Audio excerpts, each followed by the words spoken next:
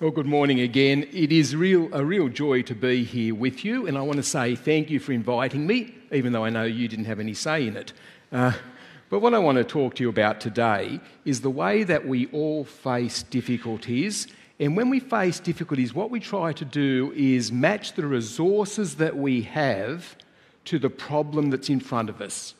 So if you think about sickness, if you're sick and you don't have very many resources, what we do is we automatically and instantaneously reach out to help from whoever and whatever is available.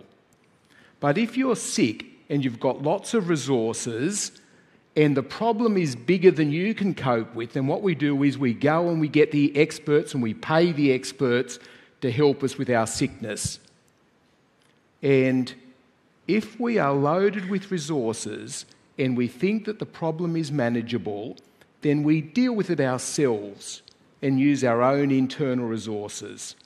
And that way of operating is true of every aspect of life. There is a problem, what resources do I have and how am I going to interact with it?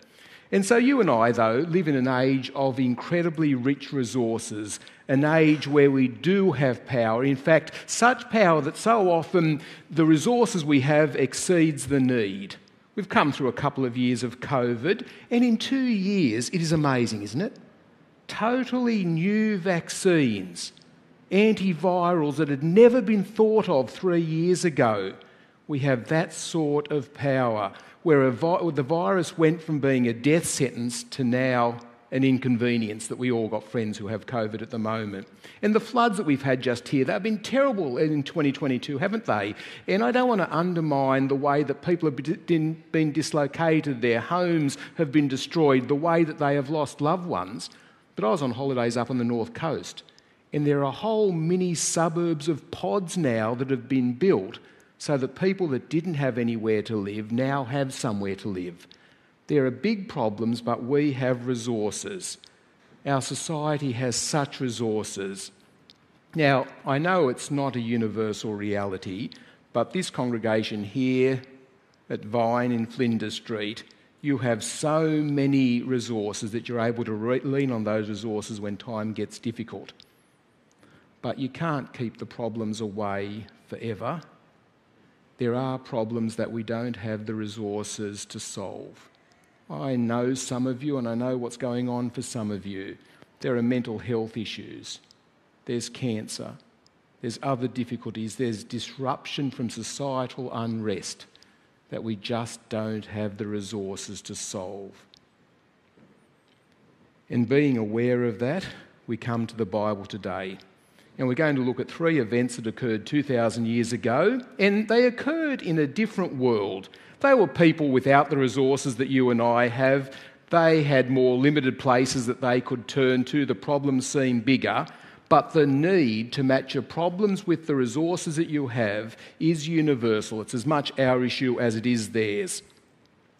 And these events that were just read to us by Scott from Matthew chapter 8 are not just a random set of events that we're looking at, and they're not significant because of the intelligence of the people that were involved in them. They're collected for us in the Bible, and they're gathered and preserved over these 2,000 years for us in the Bible so that we could learn and be instructed by them. And so these recorded events are so special that they matter deeply to us. And on the 8th day of 2023, I want us to ask the question, what do these events that happened then matter for us today? And so then, let's have a look at them again. Chapter 8, verse 1. When Jesus came down from the mountainside, large crowds followed him. A man with leprosy came and knelt before him and said, "Lord, if you're willing, you can make me clean." Jesus reached out his hand and touched the man. "I am willing," he said. "Be clean." And immediately he was cleansed of his leprosy. Then Jesus said to him, "See that you don't tell anyone, but go, show yourself to the priest and offer the gift Moses commanded as a testimony to them." That is an amazing event that has occurred. Large crowds. We saw large crowds around the harbour a week ago. From all over Sydney, people came in, indeed from all over the world. And that isn't a hard thing to do because we have great transportation systems, and so it makes it easy for us to mass together. But that wasn't the case in the first century. They travelled on foot.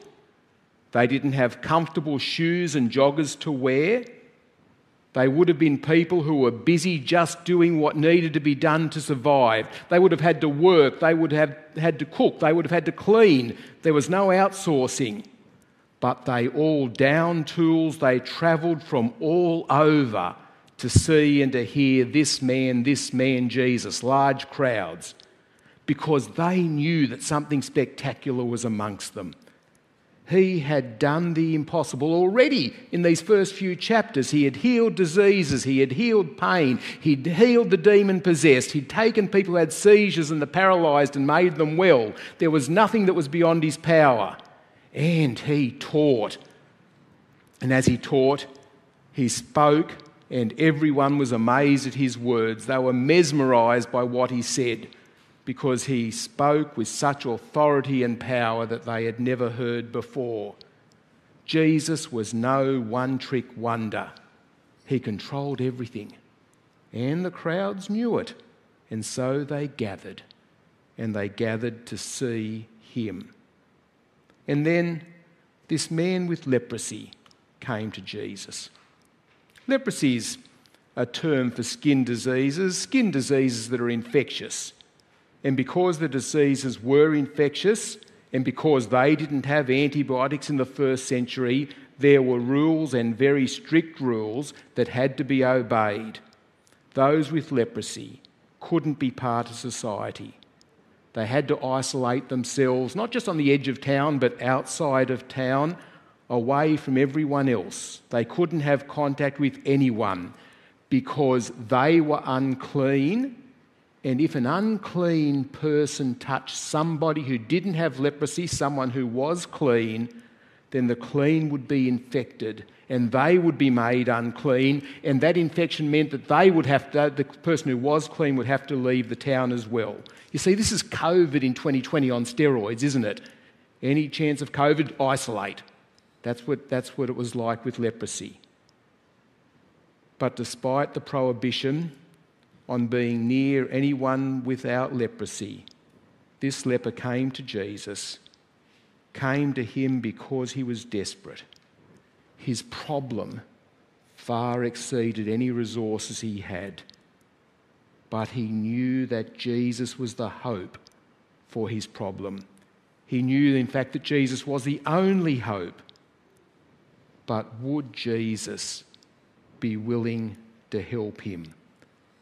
And so he says, Lord, if you are willing, you can make me clean. And what does Jesus do? The next words of Jesus would have made those vast crowds gasp. Jesus reached out his hand and touched the man. And he said, I am willing, be clean. You see, their system was set up so that the unclean couldn't pollute what was clean. If you were unclean and you touched someone who was clean, or someone who was clean touched you who was unclean, they would become unclean. But Jesus is so powerful that when he who is clean touches the unclean man, the flow isn't from unclean to make the clean unclean. The flow is from the clean one to the unclean one and makes the unclean one clean. I can't imagine what it would have looked like. You would have seen the blemishes on his arms and on his face suddenly disappear, so that it was obvious to everyone that this man had been cleansed. Such power had never been seen before, but such love too. Jesus touches the man. He didn't need to touch him, but he did, because touch is such a powerful way of saying, I am with you, I care for you, we are united, we are one. Jesus touches. I am willing. And it's not to enhance his fame that Jesus does this. It's his concern for the man who once had leprosy. He says, don't tell anyone, just go and do what's necessary to be restored to the community. 4 verses, 1 interaction. What's its impact on you? The next one. The scene now changes. The centre of the stage is not the leper any longer. He's replaced by a centurion. A centurion is a powerful person. Here is inhabited, occupied Israel, but this centurion is a Roman. He's a member of the hierarchy. This hierarchy controlled the world. They were the military conquerors. They were the victors. This centurion's in charge of 100 soldiers. He's a commander, a powerful commander. He's not a mere worker. But even with such power, this centurion didn't possess the resources to restore the health of the one that he cared for. And so he comes to Jesus. Verse 5. When Jesus had entered Capernaum, a centurion came to him asking for help. Lord, he said, my servant lies at home paralysed and he's suffering terribly. And Jesus said to him, shall I come and heal him? The centurion replied, Lord, I don't deserve to have you come under my roof, but just say the word and my servant will be healed. For I myself am a man under authority with soldiers under me. I say to one, go, and he goes, and to that one, come, and he comes. I say to my servant, do this, and he does it. And when Jesus heard this, he was amazed and said to those following him, truly I tell you, I have not found anyone in Israel with such great faith. I say to you that many will come from the east and the west and will take their places at the feast of Abraham, Isaac, and Jacob in the kingdom of heaven. But the subjects of the kingdom will be thrown outside into darkness where there'll be weeping and gnashing of teeth. And Jesus said to the centurion, go, let it be done to you just as you believed it would. And the servant was healed at that very moment. Here is a man, a centurion, who comes to Jesus, and Jesus says, what do you want me to do? Do you want me to come to your servant and heal him by touching him? And the centurion says, look, I'm not worthy to have you come under my roof. Just say the words. Here is the powerful man, the centurion, but he recognises he's in the presence of a man of greater power, in the presence of a man with more resources.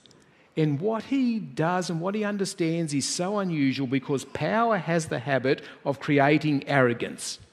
Power makes you feel invincible. It deceives you into thinking that you've got more control than you actually do, that you don't need other people and so you look down on them.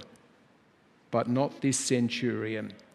So the centurion's in response to the centurion, Jesus said, truly I tell you, no one in Israel has such faith. I tell you, many will come from the east and the west and recline at table with Abraham, Isaac, and Jacob in the kingdom of heaven, while the sons of the kingdom will be thrown into outer darkness. In that place there'll be weeping and gnashing of teeth. Now, they are strange words from Jesus. And I'm sure you'll pick up on what it means a little bit more in the weeks to come. But there is a warning in here about how people can get things almost right and be totally wrong and suffer terrible consequences. Let me give you an illustration. As you know, a few months ago, Queen Elizabeth died, and there were many stories that were told of her. One of them was that, and apparently it's been fact-checked, there were some American tourists who were walking around Sandringham, the Queen's holiday residence, and they came across 2 people as they were walking. The 2 people just happened to be, unbeknown to them, the Queen and her guard. And during the conversation, the Americans asked about whether these 2 had lived in the area very long. And the Queen said, she lived in London, but she'd been holidaying here for 80 years. And so excitedly the Americans explained, you must have met the Queen. To which Her Majesty replied, no, but Dickie here walks with her every day. And so the Americans were besotted by that. They had their photo taken with the man who knew the Queen, and the lady who was with him just happened to be in the background. And it was only when they got back to the United States that they were informed that the lady in the background was the Queen. You see, here are people that were so close but so wrong. And so it was for the people of Israel.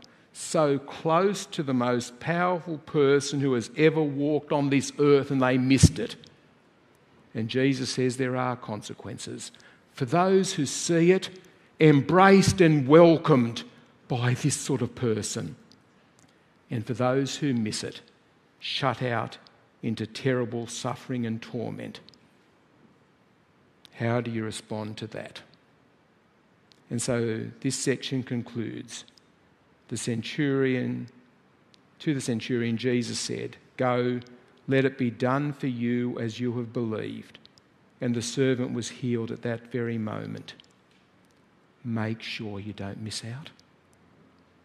And finally, we meet Peter, Jesus' disciples, mother-in-law, and many others. Verses 14 to 17. Oh, missed all those.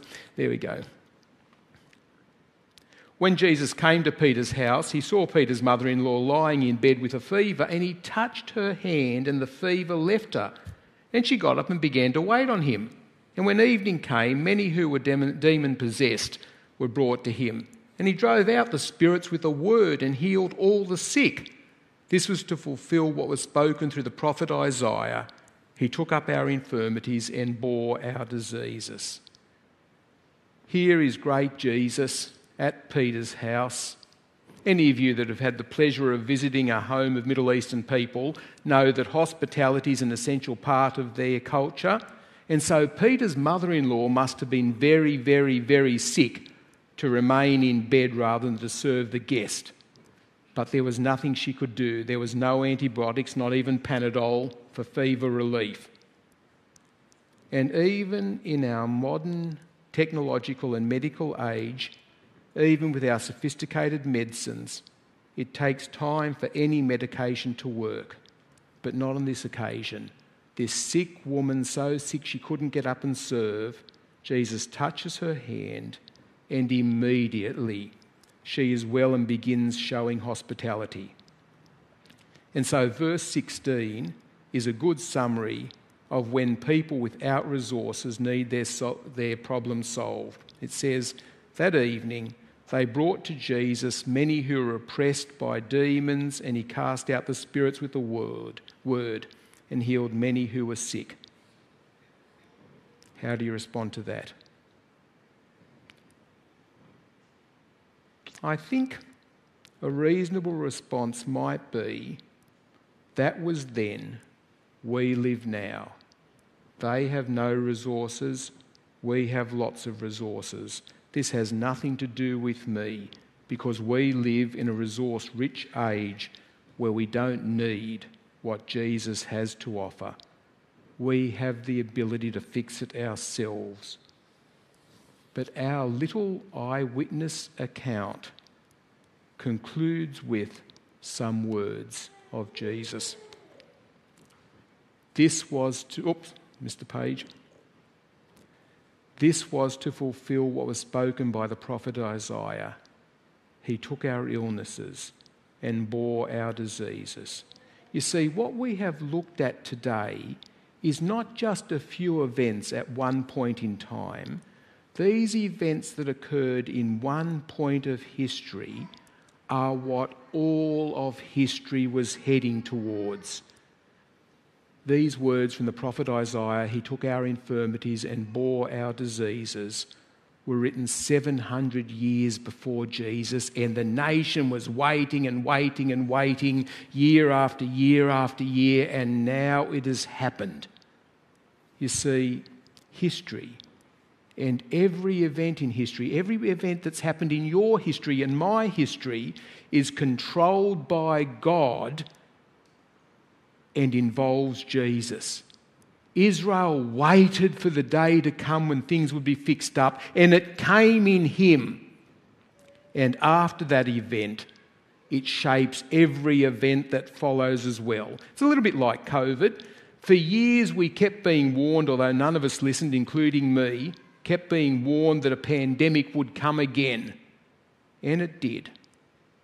And when it came, it has shaped all of our lives and will shape all of our lives and the lives of our children for decades to come. And Jesus is like that. Him coming. These events we have read this morning affect everyone throughout all of time. But before I address why it matters to us, there's one last thing I hope that you have seen, because it's crucial that we take it on board. Because when I talk about resources and problems, it can be easily reduced to a transaction. I have a problem. I need someone to fix that problem. I don't have the resources, so therefore I'll find a way for this person to fix the problem. That's just transactional. But the most important interactions in life are not transactional. It is not I give you, you give me. The most important things in life are relational things. I give to you because I care for you. You give yourself to the other person not because of what you can get from them, but because of who they are and how they relate to you. You see, we saw it with the leper. It's not a transaction. Jesus touches him. I am willing. We see it with the centurion, that foreign man. His servant is healed. He's not even a local. The one who has the resources, this man Jesus, who affects all of time, also loves you. I'm going to tell a story now that I've never told before, so forgive me if I choke up. When I was 6 years old, my father used to sit in a cane chair all day long. I couldn't tell why, because I didn't know it then that he was dying of leukemia. And so to try and leave his young family in some sort of ordered state, that it was possible to survive without him, he arranged for an overgrown tree at the back of our house to be cut down. And so he arranged it, and the cuttings were in the backyard. And while he was resting, I was playing in those cuttings, even though he warned me not to, and I got caught up in them and I was unable to get free. I called out to my father for help, and he rose from his chair and he came and pulled a big branch off me and released me. During that time I was scared, but I never for a moment thought that he'd say, "I told you so." I never expected him to leave me there for disobeying him. I knew that he loved me and would protect me, and he did. This is what love does. It cares for those who cannot care for themselves, whether they deserve it or not. My father died a couple of months after that event and isn't around and wasn't around to help again. But Jesus is, because many of you know the story of what follows in Matthew's Gospel. Jesus did many more wonderful things and showed his power and his love. He died too, like my father, but unlike my father, rose from the dead because death could not contain him, and he now cradles those he loves in his everlasting arms. This is why these events matter to you. Not just powerful, not just power exhibited 2,000 years ago to these three people, but power that lasts forever. And his posture towards us are his arms held out wide to embrace him. That is why these events matter to you. Can I say, though, that because we live in 21st century Australia and we have so many resources as a nation and individually, it is so easy for us to fall into arrogance and independence and ignore Jesus. I have all the resources I need. You don't. And if you think you do, you will live your life transactionally and miss out on this love of God. You need to have courage to admit that, or else you will live the comfortable but deluded life of thinking you have all the resources you need, and be like those people of Israel who were so close but missed out completely. You see, my friends, I know some of you, I don't know many of you though. Here the offer is to be cradled in the everlasting arms of the one who is always here, who provides the resources even for the problems, the big problems that we don't know we have. On the day when we meet God, He will be there because of what Jesus has done to embrace us and welcome us home. Please pray with me. Our Lord God, we live in a different age. Over 2,000 years have passed since these events occurred.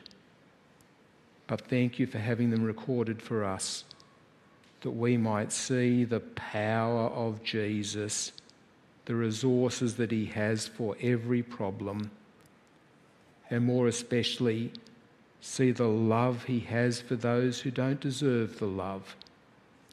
And thank you too that down through these 2,000 years, He didn't live and die and stay dead, but that He now stands in heaven and still shows His love and power to those who are His. And thank you that the day will come to those who trust Him when we will stand before you and Jesus will say, "Gee, it's good to have you home. Thank you for that." Amen.